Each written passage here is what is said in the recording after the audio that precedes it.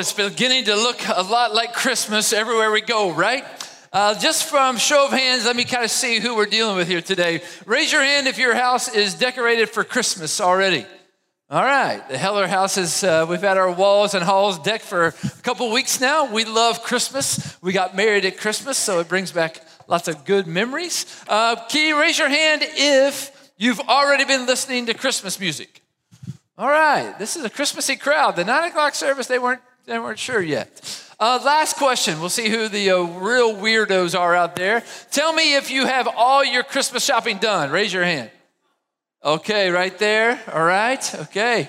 Well, congratulations. I haven't started yet. But anyway, we are excited about the Christmas season here at Crossroads. Literally 14 months ago, we had a conversation about what Christmas should look like in 2021.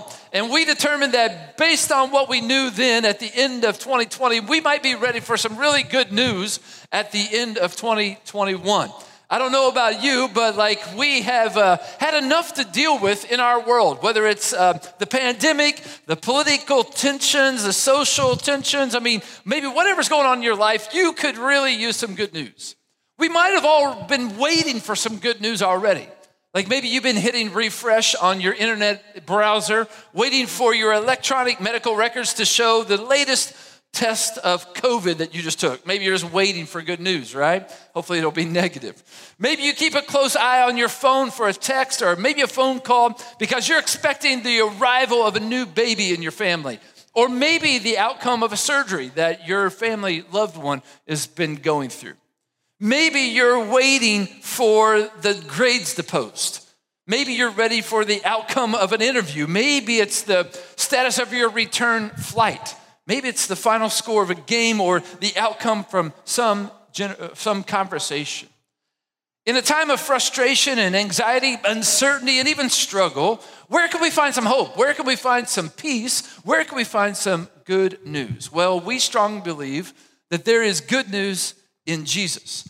He came into our world at a point of history when there were some real strong parallels, some polarization, some struggle, some adversity being faced. And when he arrived, people were overjoyed at his arrival. Jesus is not just some good news. We believe that he is the best news. And we want to focus during this Christmas season on who he is and what he means to our life, not just at Christmas, but every single day all year long.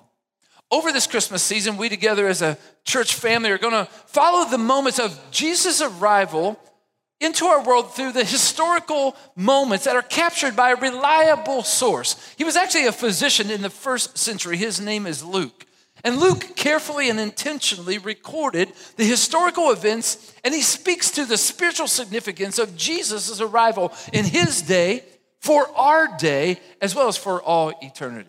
If you have a copy of the Bible, whether a hard copy or electronic version, or if you want to use the Bible in the seat back in front of you, I'd encourage you to open it to the New Testament. And we're going to look at Luke chapter 1. Luke is about 2/3 the way through the Bible. It's one of the 4 Gospels. The Gospels are simply a record of Jesus' birth, his life, his death, his resurrection. And the word gospel actually means the word good news.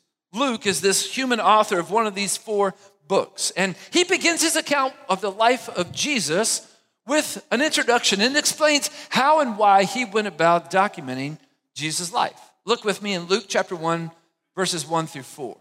Luke says, "Many have undertaken to draw up an account of the things that have been fulfilled among us, just as they were handed down to us by those from whom were eyewitnesses and servants of the word. With this in mind, since I myself have carefully investigated everything from the beginning, I too decided to write an orderly account for you, most excellent Theophilus, so that you may know the certainty of these things of which you have been taught."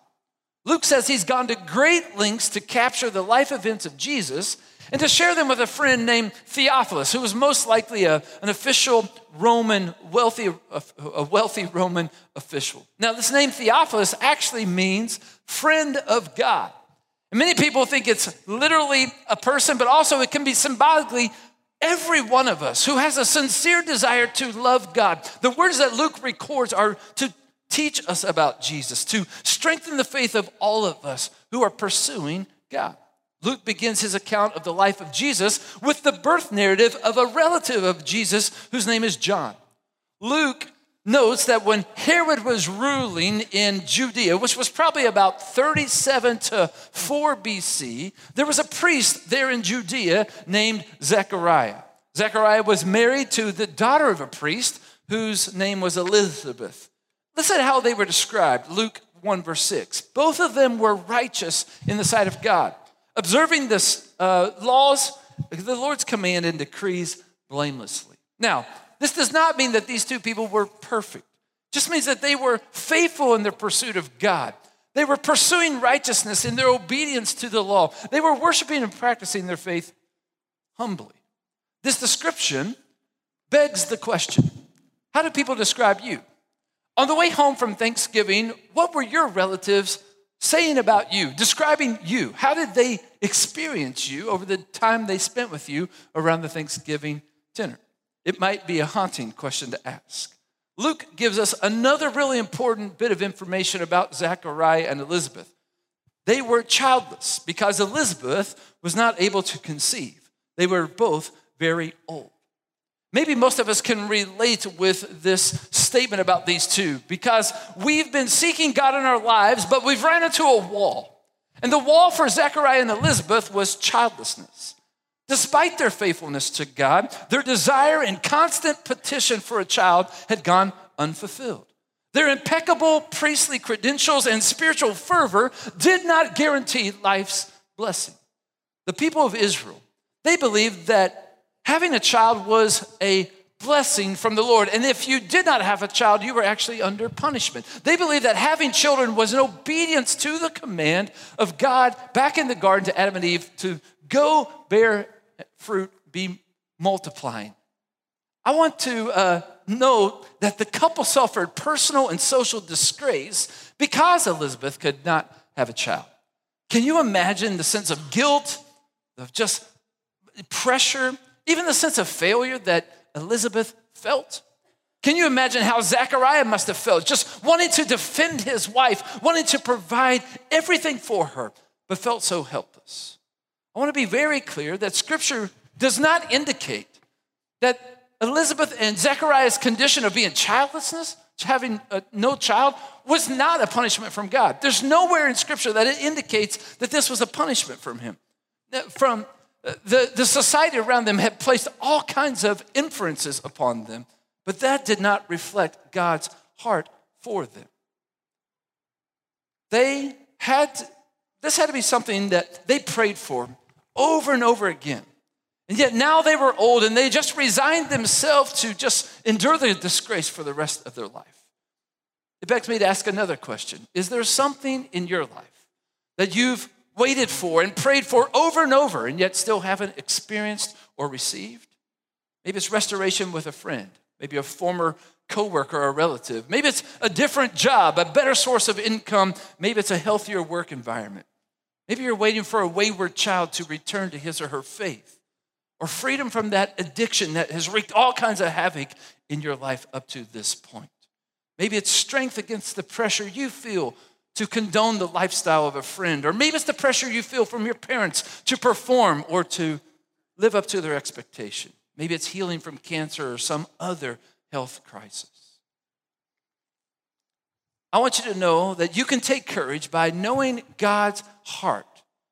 God wants to give good gifts to his children. He doesn't always choose to do it in our way or on our timetable, but we can and should trust his heart, his timing, his sovereignty, as well as I think that's what Zach and Lizzie did.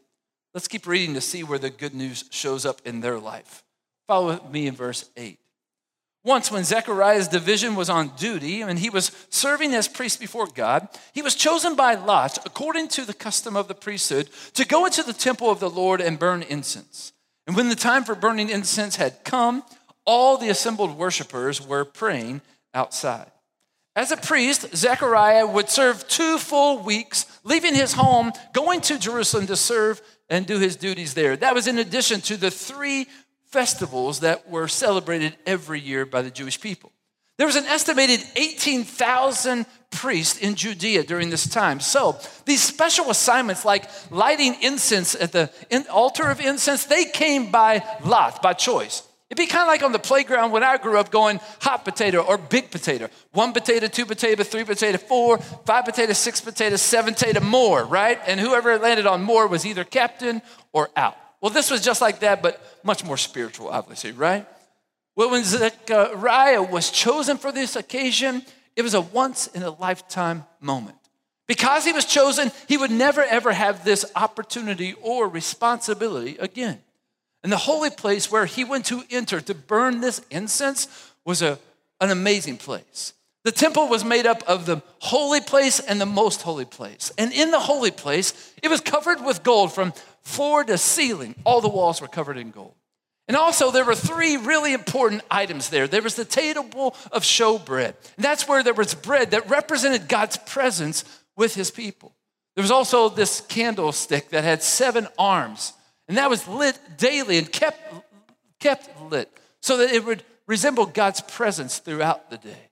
And then there was this altar of incense, and you would burn incense there, representing the prayers that were going up to God. And as Zechariah was burning that incense, all the other worshipers were out in the courtyard praying. This happened in the morning every day and happened at the end of every day. And I just want to make this note. That's probably a really good pattern for us to follow. We would encourage you to pray when you first get up and pray before you go to bed. That's just a good practice. It's a way to experience more of God in your life and to invite him into your life more. We would even describe that as a rule of life. And that might be terminology that's unfamiliar with you. It's a good spiritual practice. In fact, it's a picture of what it looks like to be with God. If you want to find out more about that, in the roadmap, it's a tool we've created to help all of us live and love like Jesus more by being with God, being with others, and being sent. And in the being with God section, there's a whole list of resources and action steps you can take to actually develop a rule of life or to develop spiritual rhythms and practices that help you experience more of God in your life. Well, where Zechariah found himself is right where God wanted him to be. Let's look what happened in verse 11. Meanwhile, the people were waiting for Zechariah. We're waiting for Zechariah and wondering what was taking him so long. When he came out, he could not speak to them. He realized, I think I skipped over a part. I want to go back. Yes. Is that right? Yes, okay, there we go. Verse 11 is where I wanted to be, not in 20. Okay, verse 11, here we go. Then an angel of the Lord appeared to him, standing at the right side of the altar of incense. When Zechariah saw him, he was startled and gripped with fear. But the angel said to him, "Do not be afraid, Zechariah. Your prayer has been heard. Your wife Elizabeth will bear you a son, and you are to call him John. He will be a joy and a delight to you. And many will rejoice because of his birth, for he will be great in the sight of the Lord. He is never to take wine or other fermented drink, and he will be filled with the Holy Spirit even before he is born. He will bring back many of the people of Israel to the Lord their God. And he will go on before the Lord in the spirit and power of Elijah to turn the hearts of the parents to their children and the disobedient to the wisdom of the righteous, to make ready a people prepared for the Lord." I always chuckle when I read in scripture, when an angel appears to a person, they're startled, they're afraid, and the angel's first words to them is, "Don't be afraid." I mean, I've never seen an angel, but if I did, I'm not sure what would happen. I think I might feel just like Zechariah, and I'm sure the angel would say to me, "It's okay, don't be afraid," right? Well, the angel brought good news to Zechariah. God had heard his prayer. Now, you might assume what Zechariah might have been praying that day. "Dear God, please give us a child." But many scholars don't think that's what Zechariah was actually praying for in this moment. In this moment, he was probably uttering a prayer that was more like, "God, save your people." God was bringing good news for Elizabeth and Zechariah, but it was also for everyone else. And what the angel says to Zechariah proves this. Their story was part of a much bigger story. I'm really excited during this Christmas season that we're offering a resource to families, to everybody who calls Crossroads home. It's an Advent resource. And one version of this resource is a set of building blocks that all have 25 days that you can follow as a family, and every day correlates with a story from the Bible to show you how the whole story of the Bible fits together. It might be great for your children, but it also might be great for all of us to understand how God's story is revealing just who Jesus is, not just at Christmas, but throughout our entire life. If you don't have young children at home, I'd encourage you to pick up a copy of the devotional. Those were available out in the atrium, both today. We have just a few left, so I'd encourage you to grab one today. All of it kicks off on December the 1st, just in a few days. It's a great way to picture what the whole story of the Bible is about, and also to see your story in this big story. Zechariah and Elizabeth were going to have a child, a son. And the son would be given the name John. He was born for a special assignment to prepare the way for the coming Lord. The good news from the angel is loaded with significant hyperlinks, as we like to call them. They're just dots that are connected back to God's covenant with his people, the promises and prophecies of deliverance for God's people, and most importantly, the promise of a coming Messiah who would restore all things and reign forever. The angel made this very clear by many references. He said that the child would be named John. John, in definition, is that the Lord is gracious. It was just a helpful reminder of God's character. The angel said that this baby, John, would be great in the sight of the Lord. He was chosen for a specific important role. And Jesus later said of John in Luke 7, verse 2, among all those born of a woman, there is no one greater than John. The angel said that John would be filled with the Holy Spirit even from birth.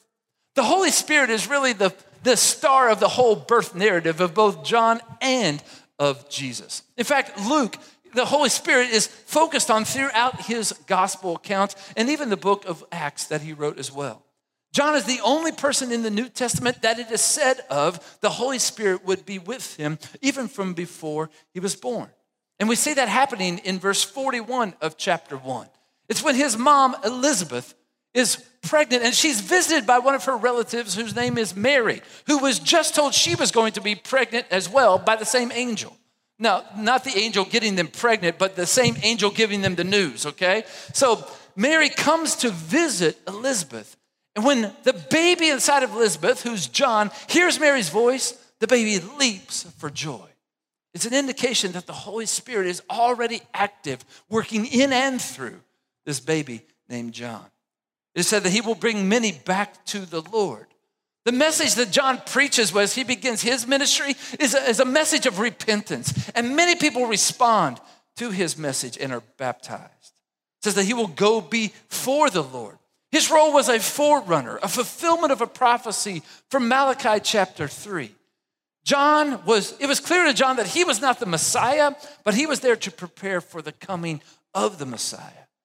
He's also said that his ministry would be in the spirit of Elijah, another fulfillment of Malachi chapter 3, an indicator that the Messiah was soon to arrive, and the birth of this John was an early indicator that something big God was doing. Elijah's ministry was a call for repentance and also a return to the godliness and the covenant between them and God, as well as restoration of families, that they would turn the hearts of fathers to their children and the disobedient to the wisdom of righteousness. That was reflective in Elijah's ministry and also in John's. Maybe most importantly, that John was being born to make ready a people prepared for the Lord. This was a prophetic declaration by the angel that this was not just good news for Zechariah and Elizabeth, but for everyone. Well, how did Zechariah respond to this great news? Well, look in verse 18 with me. Zechariah asked the angel, "How can I be sure of this? I'm an old man and my wife is well along in years." Men, you might write that down as just a good way to describe your wife. She's well along in years. The angel said to him, "I am Gabriel, and I stand in the presence of God. And I've been sent to speak to you and tell you this good news. And now you will be silent and not be able to speak until the day this happens, because you did not believe my words, which will come true at their appointed time." Gabriel is one of the two angels given a specific name in Scripture. The other one is named Michael. Gabriel declares that he stands in the presence of God and that the message he is giving Zechariah is straight from God. It can be trusted. Zechariah's response is shock, bewilderment, and even questioning. And that wasn't unique to him.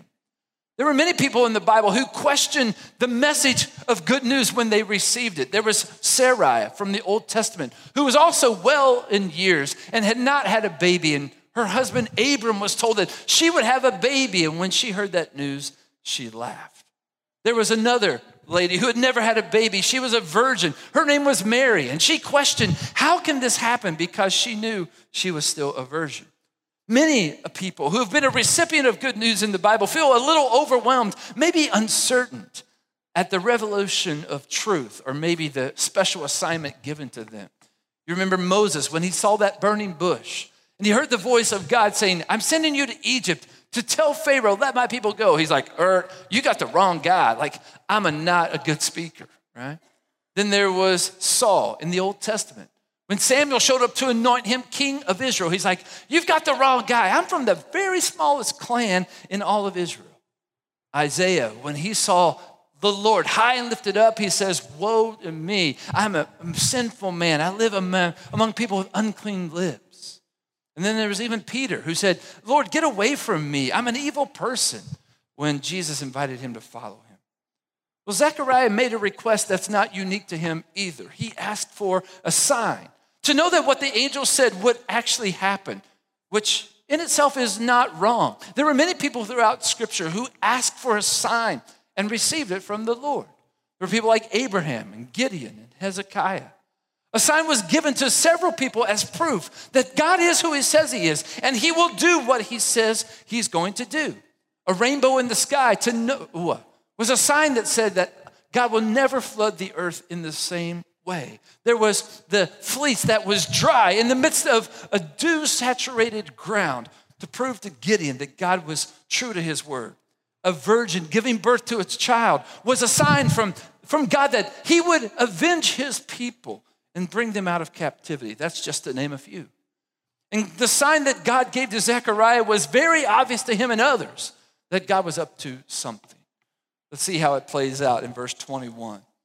Meanwhile, the people were waiting for Zechariah and wondering why he stayed so long in the temple.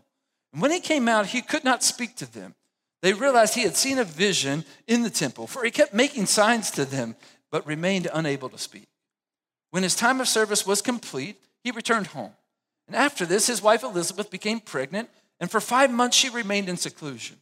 The Lord has done this for me, she said. In these days he has shown me his favor and taken away my disgrace among the people. Skip over to verse 57 now. When it was time for Elizabeth to have her baby, she gave birth to a son. Her neighbors and relatives heard that the Lord had shown her great mercy, and they shared her joy. On the 8th day, they came to circumcise the child, and they were going to name him after his father Zechariah. But his mother spoke up and said, no, he is to be called John. And they said to her, there's no one among your relatives who has that name. Then they made signs to his father to find out what he would like to name the child. He asked for a writing tablet, and to everyone's astonishment, he wrote, his name is John. Immediately, his mouth was opened and his tongue set free, and he began to speak, praising God. All the neighbors were filled with awe, and throughout the hill country of Judea, people were talking about all these things. Everyone who heard this wondered about it, asking, what then is this child going to be? For the Lord's hand was with him. The good news that Gabriel gave to Zechariah came to fulfillment that day. The disgrace of being childless was removed.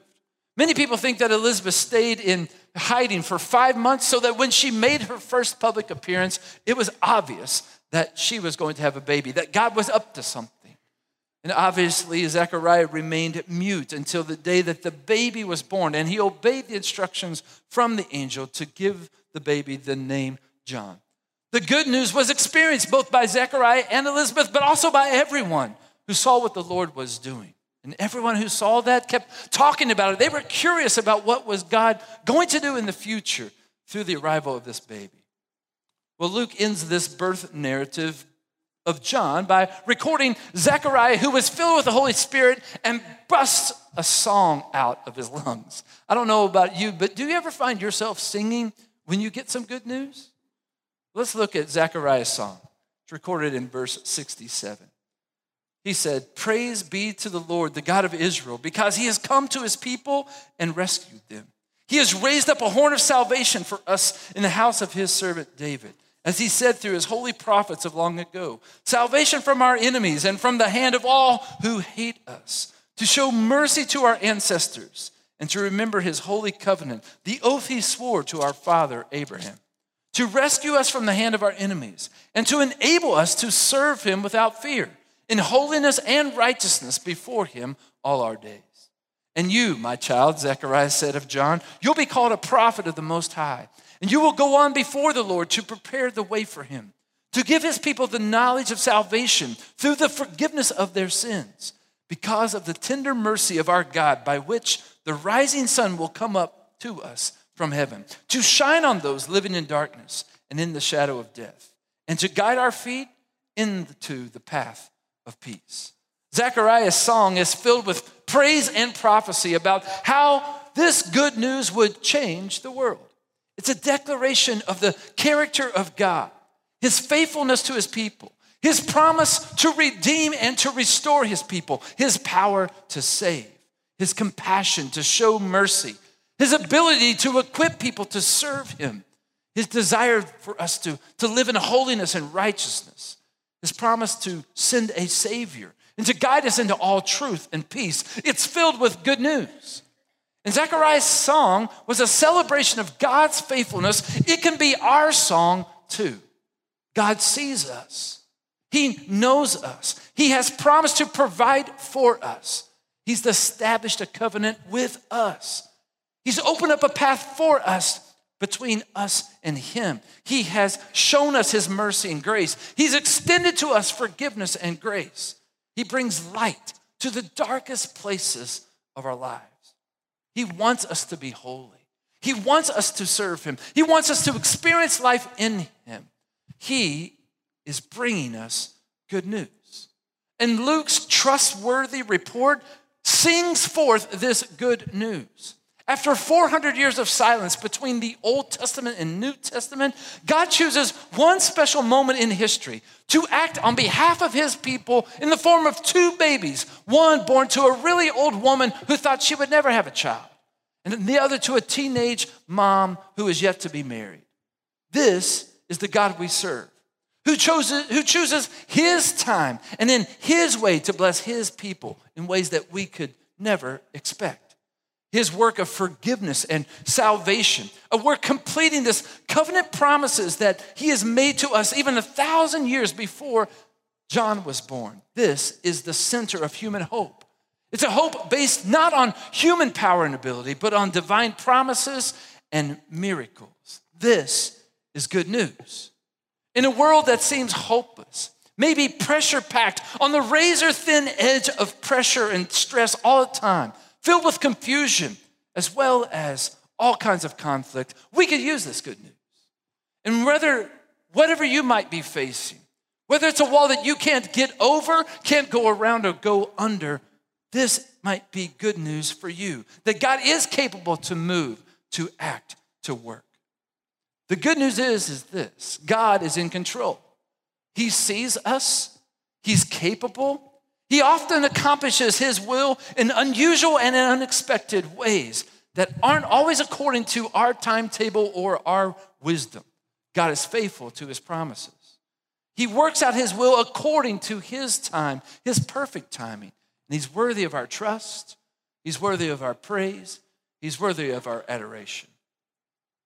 I'm not sure what you might be going through and facing right now, but we all have something we might see as a wall, something we're asking God for, some unfulfilled longing that's much more than something we would ever put on a Christmas list or expect to find under the tree on December the 25th.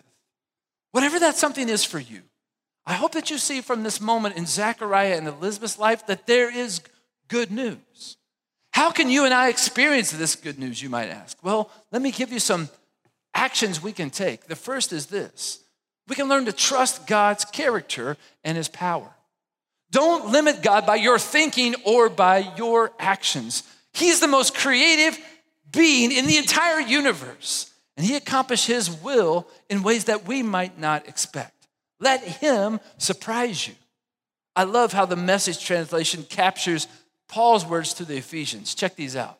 It says, God can do anything, far more than you could ever imagine or guess or request in your wildest dreams. He does it not by pushing us around, but by working within us. His Spirit deeply and gently within us. Glory to God in the church. Glory to God in the Messiah, in Jesus. Glory down all the generations. Glory through all millennia. God's ability and willingness to work has been true in the past, it's true in the present, and it will be true in the future. Next, you can speak your desires to God in prayer. Prayer is not just some pious ritual that's carried out by religious people. Prayer is the direct access to God's ear as well as to his heart. He's available and he wants to hear from your heart's desire. And he's promised to meet every need that we have. And he's proven it by giving us Jesus, who was the greatest need we ever had. This is what Paul tells the Philippians. He says, don't be anxious about anything, but in every situation, by prayer and petition with thanksgiving, present your request to God. And the peace of God, which transcends all understanding, will guard your heart and your minds in Christ Jesus. We can trust him, we can speak our desires to him, and we can take him at his word. Be patient as God works through faith. Although our circumstances can give us false readings about what's really going on, God's timing is always perfect. In spite of the circumstances, even the consequences, let God work out his will in your life. Romans 8:31 and 32 reads, what shall we say then in response to all this? If God is for us, then who can be against us? He who did not spare his own son, but gave him up for us all, how will he not also, along with him, graciously give us all things? We need to look for the bigger story. It's so easy to get wrapped up in or fixated on what we see as that wall or mountain in front of us. And we fail to lift our eyes to what God is doing around us and how he is working. So lift your eyes to the bigger story that God is writing in your life and for others. Don't keep your eyes just on the problem. Paul tells the Corinthians this, therefore we don't lose heart. Though outwardly we're wasting away, yet inwardly we're being renewed day by day. For our light and momentary troubles, that's a perspective statement. Our light and momentary troubles are achieving for us an eternal glory that far outweighs them all. So we fix our eyes not on what is seen, but what is unseen. Since what is seen is temporary, but what is unseen is eternal. I want to encourage you to be attentive to how the Holy Spirit is speaking to you and prompting you. You might not receive an angelic visit right in front of you, but God's present and he is speaking his message to you and for you. His word is filled with revelation about who he is, about who you are, and about how he feels about you and how he works. John says this, see what great love the Father has lavished on us, that we should be called children of God, and that is what we are. The reason the world doesn't know us is that it didn't know him. Dear friends, now we're children of God. And what we will be has not yet been made known. But we know that when Christ appears, we will be like him, for we shall see him as he is. Finally, I want to encourage you just to seek his grace and mercy through faith. His promise and his fulfillment of that promise to send a Savior in Jesus brings love and grace and forgiveness and salvation. Receive these things through faith and be filled with joy, hope, and peace. These are not just Christmas frills. These are things we can experience year-round, no matter who you are, no matter where you find yourself, no matter what you've done, because they are God's gift to give you as you are going through something and for all eternity. Paul tells Timothy, God has saved us and called us to a holy life, not because of anything we've done, but because of his own purpose and grace. And this grace was given to us in Christ Jesus before the beginning of time, But it's now been revealed through the appearing of our Savior, Jesus Christ, who's destroyed both death and has brought life and immortality to light through the gospel. Maybe you think the Lord has forgotten you. Maybe you feel like he's aloof to your situation. Well, he hasn't, and he's not. He does impossible things for people every day, and who knows, you might just be next. So trust him. Keep faithfully living for him, patiently waiting for him to work, just like Zechariah and Elizabeth did. And when he shows up, give him all the praise and glory for what he does. Would you pray with me? God, we look around the world. We look even into the deep recesses of our heart. Yeah, we find some darkness. We find places that we have unfulfilled expectations. We find disappointment. We find frustration. We find tension. We find just this the sense of where are you being asked. God, I'm grateful that you're big enough, you're strong enough, you're caring enough to see us, to know us, to hear us, God, to work for us. God, I know in this room there are people going through some tough stuff. The person I sat next to who couldn't even sing just felt moved to tears because of what's going on in his life in the first hour. It grieves me still to this moment. Yet, God, I pray that if he heard nothing else when he was worshiping with us, he just heard that you love him, you have a plan for his life, and that you are working despite what he's facing. God, I pray that for anybody else who hears my voice today. God, I pray that each of us would find you worthy of our trust, worthy of our worship because of who you are, because how you're working. God, if we feel like we are distant from you, God, I pray that your presence would draw us close. I pray that if we have unfilled or unmet expectations, Lord, pray that we would see that you're enough. God, I pray that we would understand it's only by your grace and only by your mercy that we have anything. And that this world is never the source of our hope or our joy or our peace. That's only found in you. You've extended that to us through this baby born so long ago and yet is still reigning in heaven today. And so it's to him we look and through him we pray right now. Amen.